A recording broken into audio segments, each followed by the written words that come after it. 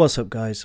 So listen, before we get into this week's podcast, I just wanted to bring you a quick message from Iki and I on the podcast you're about to listen to. The story itself is amazing. Iki and I were super happy to get this guy onto the podcast to talk about the work he's doing. But as you're going to hear, he is out in Cameroon at the moment, and they are having some electricity problems, some Wi-Fi problems. The long and short of it is they struggle to get running water. So the connectivity issues were pretty apparent. Now, when it came to editing this podcast, we wanted to make sure that we left in as much as possible, and anything we had to take out, we wanted to make sure that it was either addressed or that we weren't changing the story too much. Now, for the most part, that has happened. However, there was a small segment where Sam was talking about how you can donate if you feel like you want to help him and the cause that he's doing out in Cameroon. So we will put all the links in the descriptions, but if you do want to find out more, you can go to the Francis Ngannou Foundation page where you can donate. And Sam has also set up a PayPal, which is paypal.me/helping Harry. Now, as I said, I'll put all the info into the descriptions so that if any of you do want to make a donation, it should all be there for you to do so. All right, guys, as always, thank you so much for listening, and we hope you enjoy the podcast. What is that? Jiu-jitsu. Jiu-jitsu is no joke. It takes years to master. Martial arts are a vehicle for developing your human potential. And nothing in my life has ever put me in face with reality better than jiu-jitsu. Training in BJJ offers a powerful lens through which to examine some primary human concerns: truth versus delusion, self-knowledge, ethics, and overcoming fear. There's more philosophy in our mats than actually philosophy in any Ivy League school. Welcome to Philosophy. What up, everybody? And welcome to another episode of Philosophy. How is it going, my bro? I'm chilling like a villain. Fantastic news. It's sunny in London in a long time, man. We've gone from -7 to 10, and only British people will think that's like a good thing. Yeah, but it feels amazing. I saw the sun today, and the whole day I was just looking forward for this moment because today we have a very special guest. Very special guest. Which is our friend Sam Michael Crook. How you doing, bro?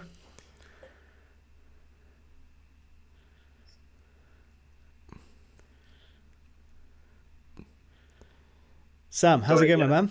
Still there. It froze a little bit. Yeah. No worries, man. Sam, how's it going? Yeah, I'm good, thank you. Thanks for having me on the podcast. No worries. Thank you so much for making the time. I'm probably just going to caveat this by saying that, Sam, you are in Cameroon. Yeah, with a terrible signal, so... Exactly. So if this podcast ends up being cut together and cobbled together, that's why. But listen, man, we're so excited to have you on. We've been trying to get this in the diary for a little while. Why don't you kick us off by giving us a little overview of who you are and what you're doing? Okay, so let's start. I'm currently a black belt under Marco Cagna and Ricardo Vieira, Checkmat. Received my black belt from those guys 2 years ago, and pretty much since then I've been on and off in Cameroon. But going back before that, I started jiu-jitsu back in 2009. Before that, I was pretty unhealthy, not doing any sport, out of shape, just smoking and drinking, working full-time job and doing nothing else really, until I got persuaded to go to do my first, initially it was Muay Thai. I did a couple of Muay Thai sessions, liked it. There was a jiu-jitsu class going on as well, so I jumped in on that. Ended up getting more addicted to jiu-jitsu, left the Muay Thai alone, and yeah, got started at 9, so 12 years ago now. Initially when I started, I guess I was I didn't jump straight in the deep end. I wasn't competing straight away or anything like that. I wasn't training like 7 days a week for the first few years. I just liked training a few times a week. And after, it was maybe when I was a blue belt, maybe 3 years in, that I started to, start really trying to compete, start getting results, and start trying to dedicate myself more to the sport. And I was doing terrible, to be honest. For the first 2 or 3 years of competing, I did a terrible job. I was losing every single match. I was competing roughly once a month in the UK. And I lost pretty much the first match basically every time until about a year into my purple belt. After about a year of losing every month, I keep going back. I started suddenly winning that first match and started getting some fairly decent results, like winning tournaments in the UK, like the British Open, British Nationals, and a medal at Europeans at purple belt back in 2015. And then carried on with, on that kind of path for the next few years, brown belt, until 2018 when we come back to, I got my black belt from Marco Enrico. And then about 6-7 months after getting my black belt, I was here in Cameroon teaching full-time jiu-jitsu, and I've been here since. That's crazy. I actually don't know which question to ask you first, but who persuaded you into jiu-jitsu? Like, how did that happen? That was my cousin Josh, we were both in the same kind of situation at the time, like both a bit unhealthy. He started going to kickboxing and like a bit before me, and then persuaded me to come along. He was like, "Oh, it's really good. You should come and try it out." And I was a bit reluctant at first, like for maybe a couple of months, until he finally dragged me along. And then, we were doing Thai boxing and jiu-jitsu together initially. And like I said, I left Thai boxing behind to pursue jiu-jitsu. He left jiu-jitsu behind to pursue Thai boxing, and ended up becoming a champion Thai boxer. So we both went down the separate arts kind of thing, and managed to do a reasonable job. Man, one of the questions I really want to ask you, if you were losing every first match at competition for, I think you said, a year, why did you keep going back? So I competed initially when I started doing jiu-jitsu. I wasn't a competitive person. I didn't have any aspirations to compete or to be any kind of competitor. I just wanted to do it to basically to get into shape and learn some skills. I was pretty unathletic at the time. After I came to do a competition at white belt, I think I got guillotined in about 30 seconds, and then I didn't compete again for maybe another year after that. I was like, that's not for me. So then I didn't compete again until blue belt. I don't remember. I won one gold medal at blue belt, and then lost everything else after that. Maybe it was something only like four competitions before getting my purple belt, and that's when I started competing a lot. I was competing every month, so it was the first year of purple belt that I was talking about, that I was losing the first match every time. What I didn't like when I started competing, it was that I was super, as I'm sure most people can relate to, I was super nervous and couldn't control the adrenaline dump, and didn't like the feeling of not being in control. In the gym, you're relaxed, so when you're fighting, when you're sparring, you've got plenty of time to think and to work out the techniques, see the reaction, everything like that. But when you're under pressure in the competition, suddenly you're getting tired super fast, you're stressed, and I didn't feel so in control of my reaction or the way I was fighting, and I didn't like it. I didn't like the way I couldn't control how I was fighting. So I was like, okay, I have to do this again. I have to learn how to control that. I can I don't like the feeling of being completely lost like that. So I forced myself to go back, keep trying. When I started competing, it was a bit of a shock trying to deal with the intensity of the guys there. So I basically kept going back to learn, to use it as a practice, to a competition practice, because I was like, well, there's no one in the gym to get competition experience with. So I just had to keep competing until I learned how to compete. So basically I used losing in competition. I didn't treat it as like, I need to go to a competition to win. I was using the competitions to learn how to compete. And that's basically what made me keep going back, even though I was losing. Yeah, that's wicked, man. That's really admirable, man. And I love the idea of like you were learning how to compete. That's so relevant. Definitely. Yeah, because I felt completely lost in that situation, and I was like, I can't learn that in the gym. I can learn techniques in the gym, and I can plan for the competition and use that as like a practice run, um, to see, if I can put into practice what I've learned, and then if not, then what I need to work on in the gym, but not necessarily to win, just to understand how to apply the techniques from the gym to a under pressure situation. Yeah, that's actually interesting. Your results actually show that that's the case, because like as you were going further in the belts, probably the more comfortable you're becoming in those scenarios. And then you became a black belt, but you kind of had like a different, your life went in a different direction, meaning you moved to another country. And from what I understand, you moved to be part of a social project, right? That involves jiu-jitsu. Mm-hmm. Well, it was about 7 or 8 months later, something like that. I got my black belt November 2018, and I moved here in the beginning of July 2019. That's cool, man. So talk to us about what you're doing out there.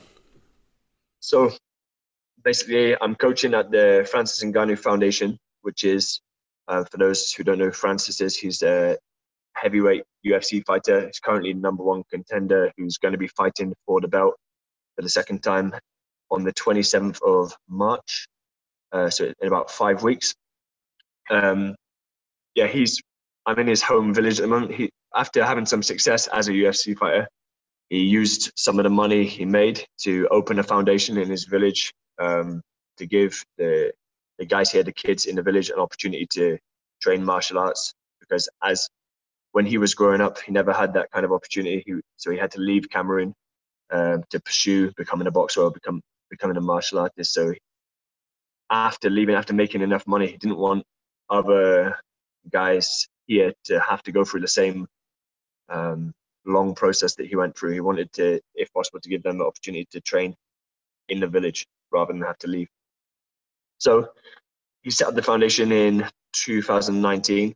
And that's when I saw online a post from Francis he'd put on Instagram, advertising that he was looking for volunteer jiu-jitsu, MMA, Thai boxing coaches to come and volunteer for 1 year in Cameroon to teach at the foundation. There was no information about exactly what the situation is here, just come and volunteer as a coach for a year. So basically I sent a message to him and to the foundation, just basically volunteering myself to come and volunteer, because I'd had previous experience as a volunteer, although not teaching martial arts, just a general volunteer on some other projects before in Ghana and in Tanzania. So, it's not the first time coming to the continent for me. So I was already used to a bit the way of life. Coming from a Western lifestyle, it's very different here. But if you've already traveled a bit, it's much easier to adapt to. So yeah, I didn't expect really anything. I didn't expect them to get back to me, because I'm like an unknown person, just a black belt from the UK, basically, that's not known internationally or anything like that. But they got back to me after a few days, and then we had a couple of chats, and then 3 months after that, I was here. That's insane. Yeah. And how's it been? Yeah. So when I first got here, like I said, I didn't know anything about the foundation, how many students were there, what the situation was, what they'd been learning. Going to be like they just needed maybe a jiu-jitsu coach to work specifically on jiu-jitsu with them. I thought I was coming to like give more jiu-jitsu specific knowledge to fighters that were already training here. Basically, that's how I envisioned the foundation was going to be. I was like, okay, set up a foundation there to do all sorts of martial arts, and they need like specific coaches now to develop those skills. But I got here, and basically there's no one training at the time. There was a few adults, but the first time when I came in, there was about 4 or 5 adults and 4 kids that came to the first class. So it was, and it stayed pretty much like that. We didn't have any uniforms or anything like that time, no gis or no uniform. Everyone was just coming in their, their ordinary clothes. And we were basically I was trying to teach jiu-jitsu to a couple of kids and a couple of adults, none of whom had seen jiu-jitsu before. They didn't know what jiu-jitsu was. And obviously I'm here alone. So normally when you're teaching in a jiu-jitsu class, you demonstrate on somebody who also knows jiu-jitsu, so they have their reactions, they understand the situation. You can kind of show how the two people need to interact and react with each other for the techniques to work. So when you are trying to explain everything from scratch to a bunch of beginners, also in a language that I didn't speak, because they speak French here, I didn't speak any French when I came here. Yeah, it was difficult, and I wasn't really sure if it was going to work out for a while, like for a few months. So I'd come to the gym in the rain, like nobody would come. Other days, maybe 3 people, maybe 4 people, something like that, maybe 10. And it was like super inconsistent. Like I said, we didn't have uniforms. It was really difficult to explain any of the techniques. Jiu-jitsu is quite visual, so you can get by. But to explain, any more in depth was difficult. So I was questioning if it was going to work out for maybe about 4 or 5 months, until finally Scramble, there's a company from the UK, I'm sure most of the listeners know, that's a reasonably big jiu-jitsu company in the UK. They were helping me out for a long time before I came here. They started sponsoring me back in 2014 when I was a purple belt in Brazil. And when I came here, I asked them if they would be interested in sponsoring the project, like providing some uniforms. But that took and they said yes immediately. But that took time to get the gis made, because they made us some custom gis with the foundation logo and that kind of stuff. But it took about 5 months until after I arrived, until we actually had any kind of uniforms here. So it wasn't until we had a delivery of gis, had 50 gis delivered, that the numbers started to increase. The kids started to realize that it was like actually something, like a proper sport. They're not just coming to roll around in their normal clothes. Yeah, man. And what's the standard and quality like now? So right now, so even though it was July 2019 when we started, in 2020 I was stuck in the UK for 8 months because of COVID. I went back for a friend's funeral back in March, and 2 days after I arrived there, they locked all the borders down, so I couldn't come back or anything like that. Even it was the day I arrived, they closed all the gyms and everything like that. The day I arrived back in the UK, and then I tried to immediately book a flight to come back to Cameroon, because I didn't want to get stuck in the UK, because I was already planning to live here at that time. So I was stuck there for 8 months, and I didn't manage to get back here until November. So all in all, even though it's been since July 2019, we've only actually had about 10 months of jiu-jitsu training here up until now. So it'll be in April will be 1 year. But the level is good. I mean, we've got a lot of kids here, considering we had like between 4 and 10 for a long time. Now I've got a register of the kids that are here. There's 117 on the list, but out of those, there's about 40 or 50 that are regular, and maybe about 30 that come on a daily basis. So that's like from the age of 8 all the way up to 27. And yeah, the level is good, but it's taking time. You have got to be patient, trying to understand how to counter the position and everything like that. So it's been like I've been trying to use a lot of games, a lot of positional games, for them to kind of trick them into basically playing the positions, and it's working. But you've got to be patient. Man, that's an insane roster though. That's really impressive numbers that you've got coming. That's awesome.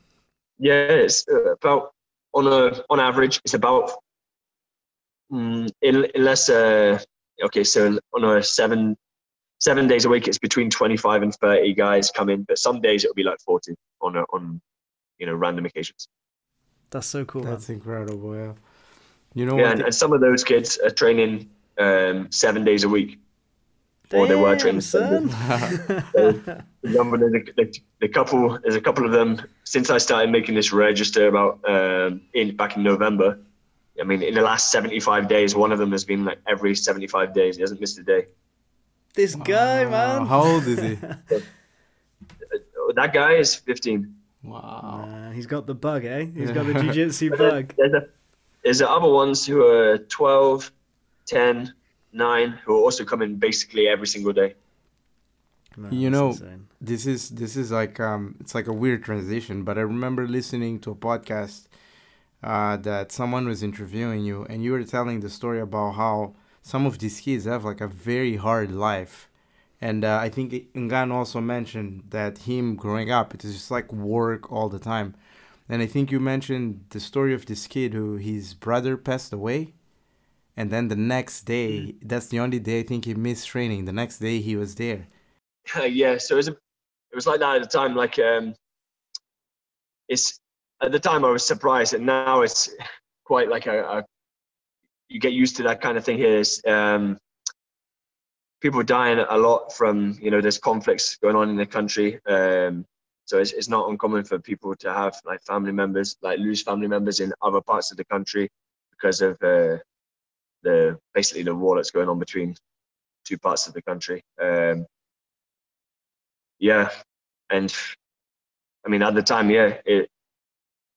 people I guess they're more used to people dying here than we are in the UK or in Europe. Here, I guess people are so exposed to people being killed that they kind of deal with it much better than we would. It's a bit difficult to explain. I wouldn't say better, but they're kind of, unfortunately, that they're used to losing family members, and not necessarily just due to conflict, but health reasons. Like there's inadequate healthcare. Like if someone gets sick and they can't afford the medicine, it's common that someone can die and they don't even know what the problem was. Yeah, and I mean, you could find like 100 stories like that. If you ask all the students, they probably tell you a similar story. Some family member died like that, or died from a conflict. Or in a crash in like a traffic accident, which is another super common, I guess, tragedy that happens here all the time. For example, 2 weeks ago there was a big truck crash in the nearby town.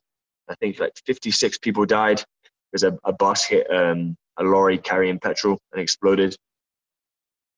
And you can see on the news every couple of days there's some truck crashing somewhere, people getting killed, a bus crashing. It's ridiculous. If you follow Cameroonian news, the number of people that you see dying from traffic accidents. And like you're not in the sort of like where you are. It's not necessarily the capital. No. So I'm in a village. Mm-hmm. So we're about 6 hours away from the capital. So like I'm imagining that you have less access to a lot of the things you'd have here, and that the lifestyle of the kids that interact with you, of a lot of your students, is muchly working in the land and helping at home. And I wonder, what role do you think jiu-jitsu plays in their life? Yes, it's a bit complicated because, like you're right. Most of the people here, most of the families here make a living from working on the farm. They, have their crops. They grow what they need to eat in the house, and they'll sell some. A lot of the families will sell some of their crops to make a bit of money to buy other stuff. It's not very easy to get other kinds of work here, like it would be in a city.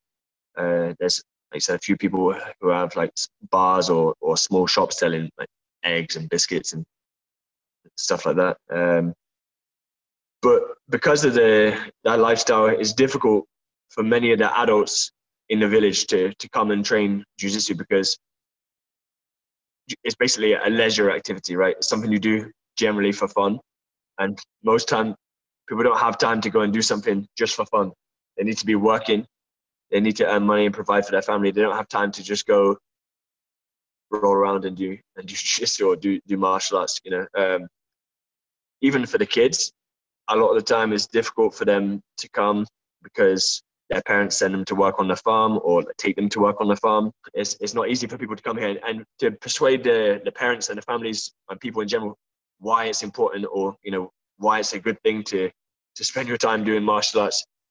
It's not as easy as you'd think. The kids who are already here training, they can obviously see the benefit, and it's basically one of the only ways that they can get together and have fun and play, apart from just playing on the street, because there's no other clubs, there's no other, it's not like in the UK or where you can go do any sport you like. Your parents can take you to do any kind of, to any sport team, or to go to learn how to play guitar, learn how to play drums, or, whatever you want. Basically, you can take your kid to any kind of club to keep them occupied.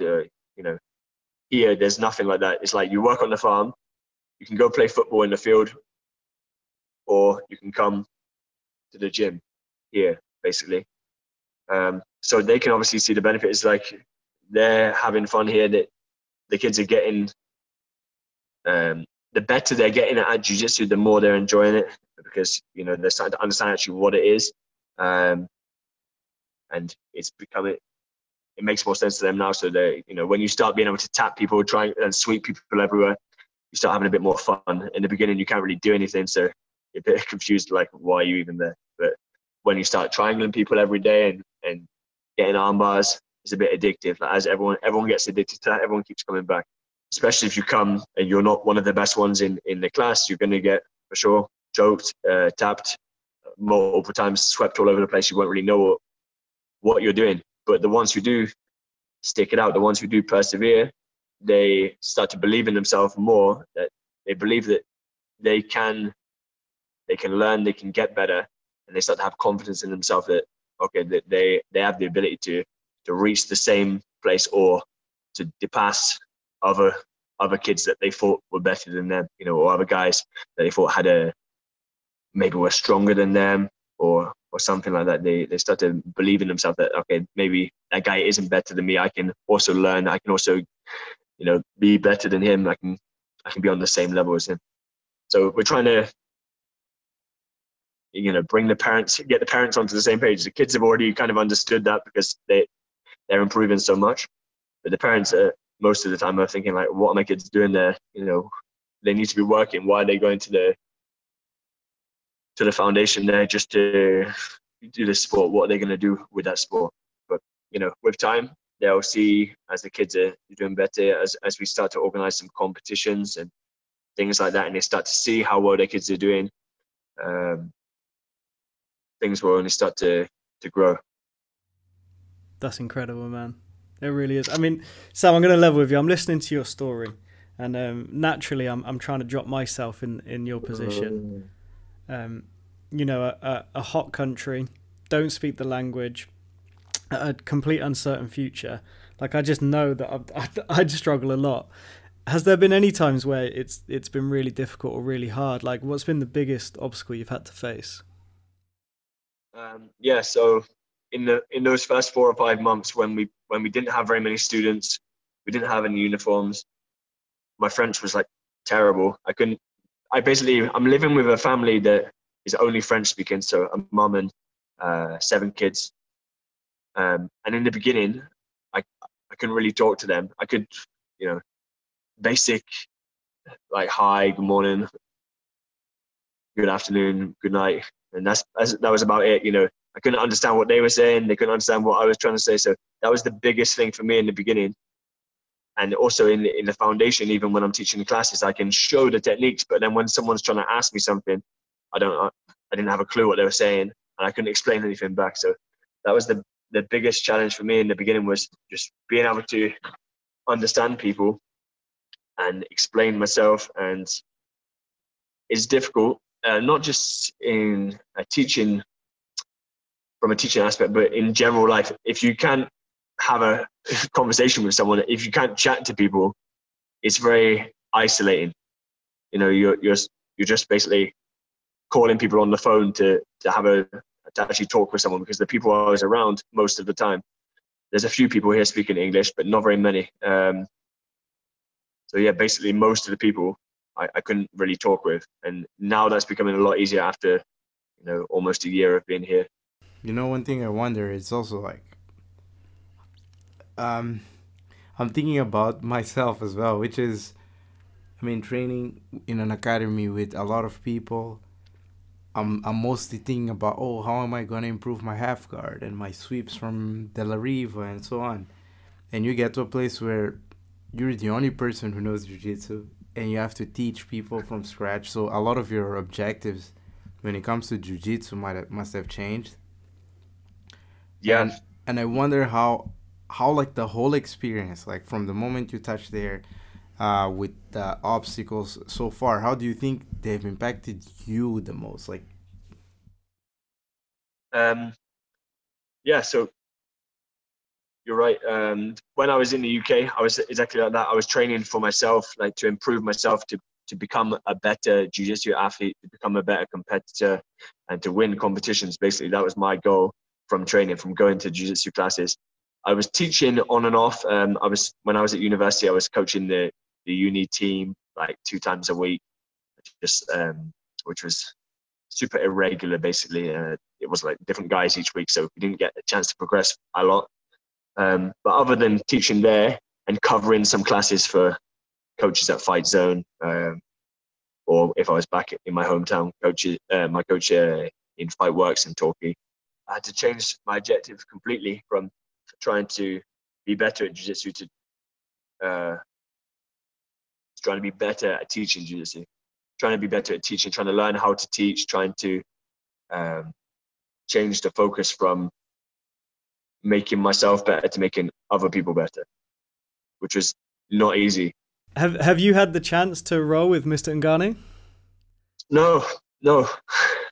Even after he's been here a bunch of times since I've been here, you know, he's been in the village, staying for like a month at a time, maybe like that. But usually when he's been back here, it's been as a break to visit family, visit friends, and have a break from hard training, I guess. And because as soon as he goes back to the US, he's going to be in a training camp for something. So most of the time when he's here, he's unwinding and maybe having some business as well. Like he has to attend to meetings with potential business partners and things like that. So training is not like top of the list when he's here, but hopefully soon. Yeah, I mean, I'm not sure if I'd really want much of that smoke, to be honest. I'm sure it'd be fun. I'm kind of getting used to rolling with crazy strong guys anyway. I mean, everyone here is more athletic than your average person in the UK because of the lifestyle, because of working on a farm and working outdoors. Everybody is working like that from a young age. It's not like the kids are sitting on the couch playing computer games, things like that. So even from the kids all the way up to the adults, everyone's like crazy strong. So Ngannou is definitely the next level of that.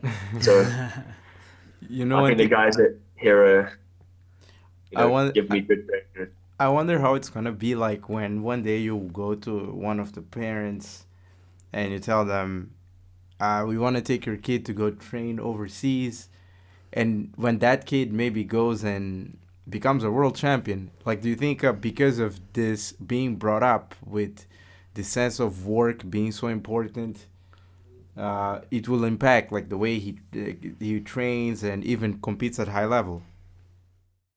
Yeah, I think it's only a matter of time before we have multiple champions from here, purely because of the work ethic and the athleticism, and how dedicated they are to the training, because they don't have anything else to occupy themselves with other than, you know, work. But in terms of the parents, I can see that I can't see them really objecting, because it's going to be like an opportunity for their kid to go and do something which they never thought was going to happen. You know, like a lot of the parents here would not imagine that their kids are going to have the opportunity to travel, to do something abroad, or to even, many of them, to even leave the village. They'll probably be here working their whole life, you know. It's going to be interesting, definitely, but and for sure with time it's going to happen, but we have to be patient, because like I said, we started from scratch and it's only been 10 months so far, but considering it's only 10 months, the level is good. We don't have our first blue belt yet, but soon, maybe in a couple of months, I'll be given first blue belts.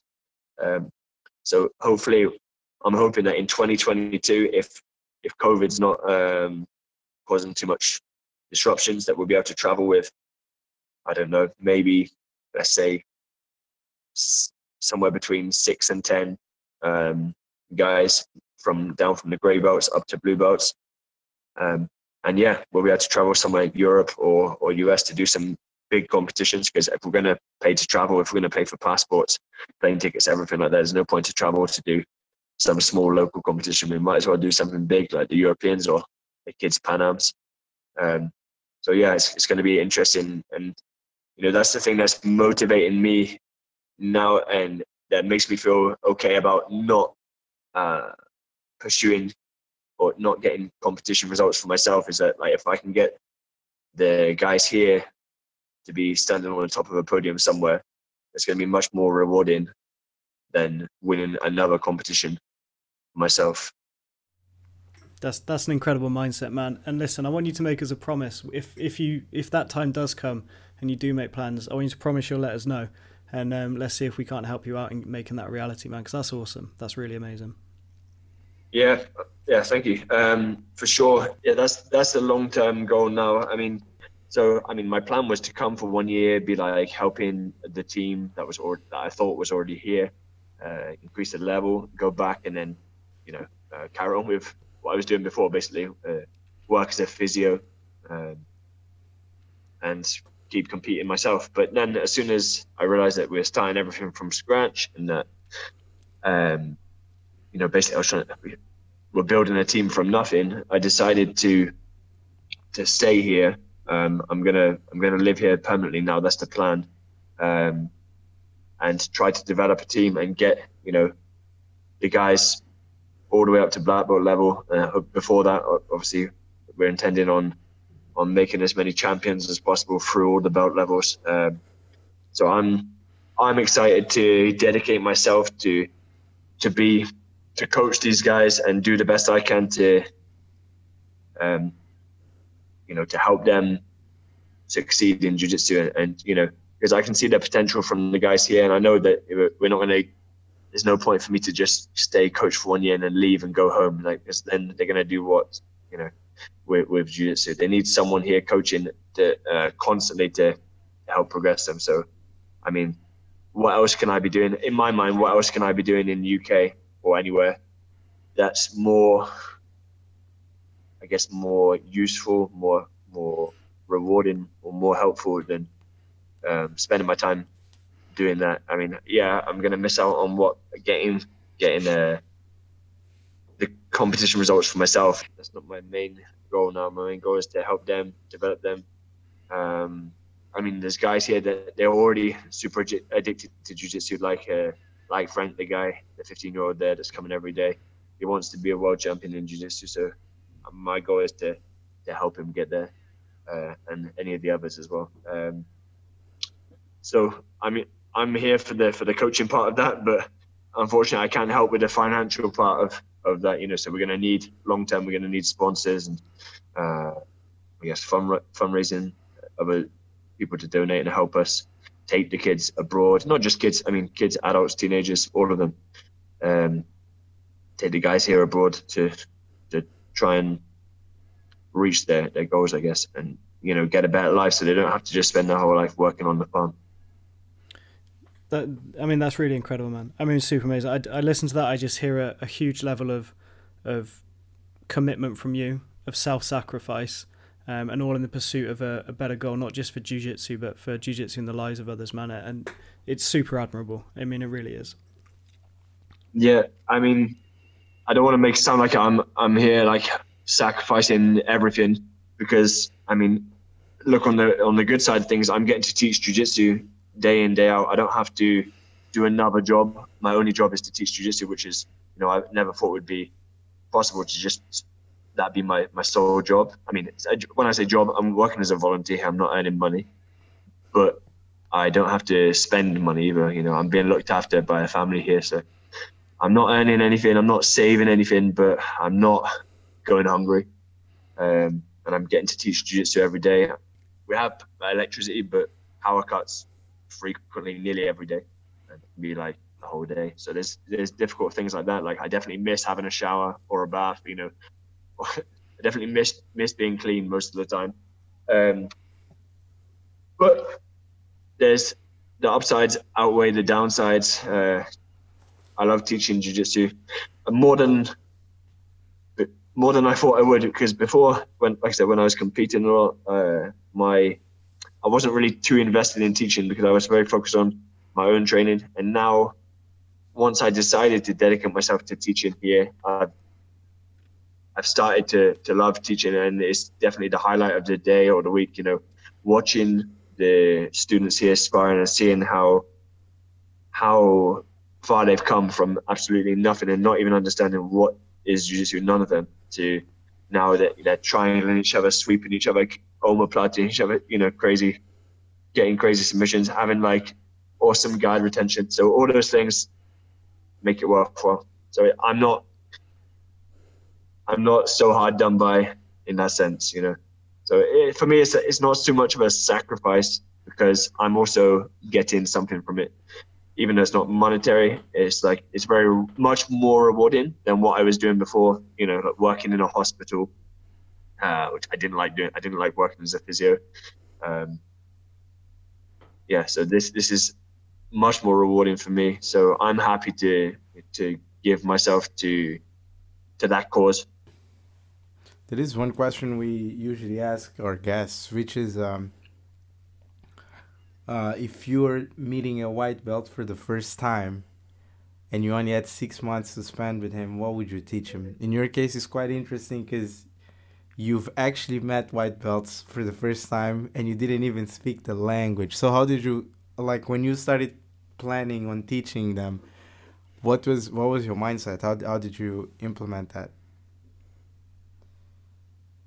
So whenever I start teaching anyone new to jiu-jitsu, the first thing I'll always show them is I'll briefly explain, that there's some different positions like back, mount, side control, and things like that. But I try to focus initially on just teaching them how to basically back control and how to choke the guy from the back, because when that's the first thing that somebody learns, it's a very dominant position, right? So it's quite obvious even to a beginner that when you're on somebody's back, and you can feel when you're on somebody's back and you know how to choke them, they can't really do much about it. So they feel immediately that they've learned some hugely important skill, and that now if they get to that position, they're able to win the fight, able to beat the guy, basically. So I try to do it when I'm trying to make the guys or get the guys to understand from nothing.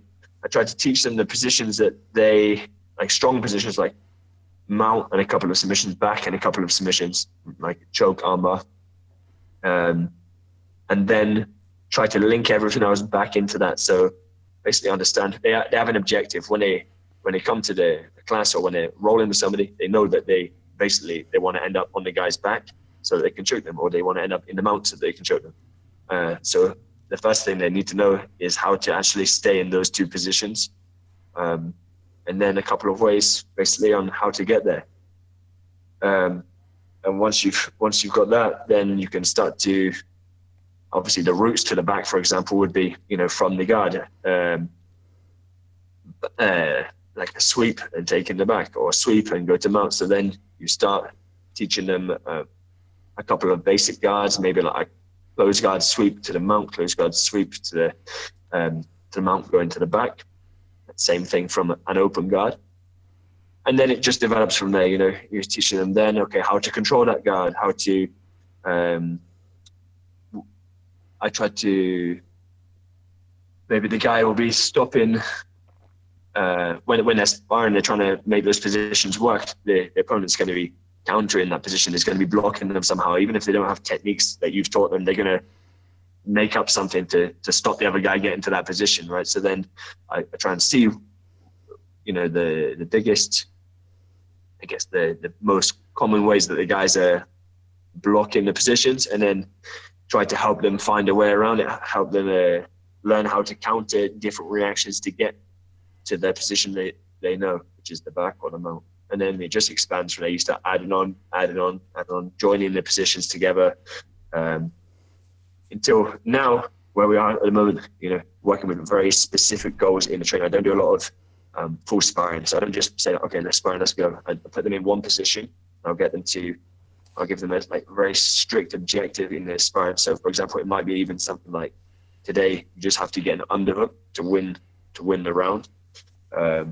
Or you have to try to control the guy's leg to win the round. Because if you keep it too open and too broad for the beginners, it's too overwhelming and too confusing. So keeping it like very narrow and specific objectives, I think it helps them understand what they're trying to do in the moment in the class, in sparring. So I try and keep it very specific like that. And basically, every time I add a new position, which I try to make it follow on from the previous position that they've learned.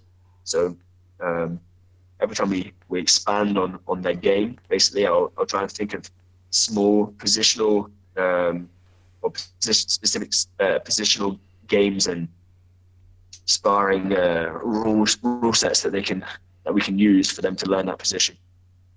Basically trying to brainwash them to understand the position, which is maybe a little bit complicated. Wow, that's so good. It's almost like small steps that over time they become all these links that is jiu-jitsu.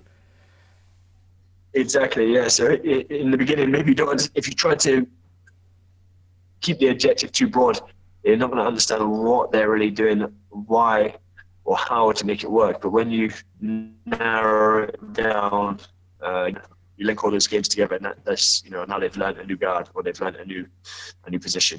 So trying to keep it, even with the adults, I'm trying to keep it like that. Turning jiu-jitsu into a bunch of tiny little games, because really it's a game anyway. It's one big game. It's a little bit complicated, so we have to break it down and split it up into different topics.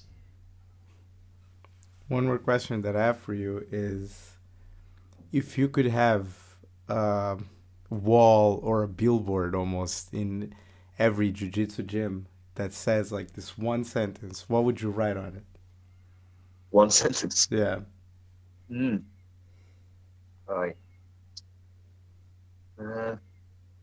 I do not know. I'd have to think about that one. Berimbolos don't work in the street. No, I'd have to think, definitely, because if it's one sentence, it's got to be a good one, right? So it can't be something which I'm just some kind of rabble that I'm coming off with like I'm talking now. I'll have to think it. It's going to be written down. It's going to be good. You let us know, man. You let us know. Well, on that note, is there anything you'd like to drop for our listeners, especially like I know I'm guessing any help, anybody that can help in this cause, how can they learn more about it? Please let us know. Please drop all the shout outs that you need. Okay. So I guess we can start with to follow what's going on here in the foundation. Basically, I'm the only one posting stuff about it because there's no one else working here as such. We've got some other local coaches, but I'm the only one that's on Instagram most of the time, from my Instagram page, and I made one for the jiu-jitsu team here, which we're calling the Batier Death Squad, because the name of the village is Batier, and obviously you have the Danaher Death Squad. So to steal the name from a well-known team in order to just kind of give ourselves the challenge.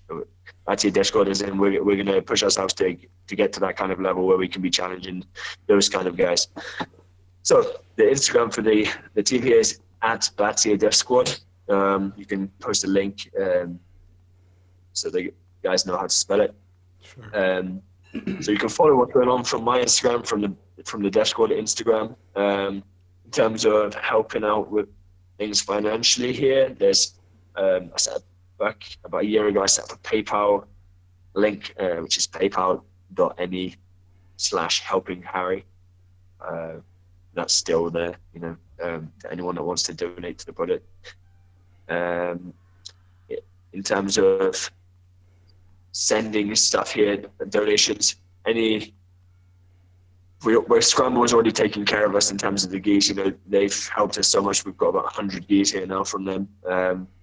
So we don't need anyone to send us any geese. But any no-gi stuff is cool. But to be honest, equipment like that is not our biggest problem. It's mainly things like, to do with the water and electricity situation and paying for travel and anything like that. So it's basically financial is going to be more useful to us because we already have the equipment side of things covered. So you can donate through PayPal or. One thing that blew me away, actually, I forgot to mention, is the Battier Deaf Squad. You were the one who actually drew the T-shirts that I think Scramble made. It's insane. Yeah. So that's when I was. I used to draw a lot when I was a kid, but I haven't really drawn for a number of years. But when I was stuck in the UK in the lockdown and I couldn't come back here, I was like, trying to keep focus on the foundation, trying to, keep my mind on that. So I was like, what can I do? So I started drawing some designs. Basically with the idea of making some merch to raise money for the foundation. And the first run that we made, I spent ages basically relearning how to draw. Made some cool designs I had some pictures of the kids pulling funny faces, like zombie faces and stuff. So I was like, okay, let me try and draw this up, arrange it into a cool design and try and make some merch to sell. So yeah, got the drawing done. Scramble produced 1,000 T-shirts for us, which we sold. Is that 1,000? It wasn't 1,000. Sorry, 100. We're planning on making 1,000, but the first time was 100 T-shirts. We basically sold in 24 hours, minus a couple which are small sizes, which were lingering. But yeah, the first 100 there, they sold out real quick. So we're going to do another run of hopefully about 1,000, which we'll put on sale. Hopefully we'll have a series of different shirts that we can keep selling to keep raising money. But yeah, it takes time to do this kind of drawings. And, I had time in lockdown when I was stuck in the UK to do it. And now I'm back here teaching every day. I have time, but normally it's tiring. I'm also training with some of the adults in the morning, going to teach in the evening. So in between, you've got to have at least for me, I find it like drawing is tiring because I draw slowly and I have to be focused on what I'm doing. So I haven't done any new designs since I've been back here, but I'm planning to do a few more, to sell. So I need to get on that, to be honest. Yeah, those are amazing, man. Like I'm looking forward to getting one of those shirts myself. Yeah. Well, like I said, the original one there, with the zombie kids, we're gonna do like a big batch of that. So the first run when we sold 100 in a day, that was just from me and Scramble posting the stuff. But hopefully when we get a big batch made, we'll ask Francis if he can help share it. He's got a lot of followers, and if he wins the belt in a month's time, he's gonna have a lot more. So a big audience, and hopefully we can sell 1,000 no problem. And that's gonna, if we sold 1,000 T-shirts, that would probably make us enough money to travel with about 8 to 10 kids. Yeah, man. Hopefully he wins. Because one thing that it's always easy to forget. It's when Francis Ngannou is there in the ring, he's not just there for himself. Or it's almost like he carries the village with him, right? Yeah, for sure. And that's something I'm looking forward to as well. To be honest, for his next fight, the next fight for the belt there, we're organising a big party in the foundation here. So we're inviting basically the whole village to come to the foundation. We're going to put some tents outside. cook some food for everyone, and yeah, get all the kids, all the parents, and whoever to come and watch the fight at the foundation. So that'll be good, and hopefully, he'll get the job done. Amazing. Well, Sam, thanks so much for making the time. Yeah, man, we No really, problem. really appreciate it. It's been an incredible story to listen to. Yeah, thanks for having me. Sorry if I went off on a few tangents. Nah, Happens. not at all, man. Not at all. It was great. Sorry about the connectivity issues, but I think we've made do. Thank you so much again. Yeah, I don't know if how well it recorded. If it was cutting out in the middle of when I was speaking or what. But We'll soon let me find know out. anyway. If there's anything else you guys need to know, or like if there's any one thing I can say is if there's any way anyone else can come out here. At the moment, it's a little bit difficult because of COVID. The borders for Cameroon are closed now. The only reason I was able to come back is because I actually had a resident card, which we applied for before I left. But as soon as all that's back open again, and also if any jiu-jitsu guys want to come out, stay here, train with us, train with the kids, with the students here, we can sort you out a place to stay, no problem. We'd be happy to have anyone come and stay and train with us. So yeah, coaches or just guys that want to train, anyone is welcome to come. Just best way, just hit me up through Instagram, and we can sort it out. Incredible, man. Incredible. Cool. On that note, guys, thank you so much for listening. And stay safe in these streets. Ooh, thanks, Sam. Thanks. Okay, speak to you guys again. Bye. Chat soon.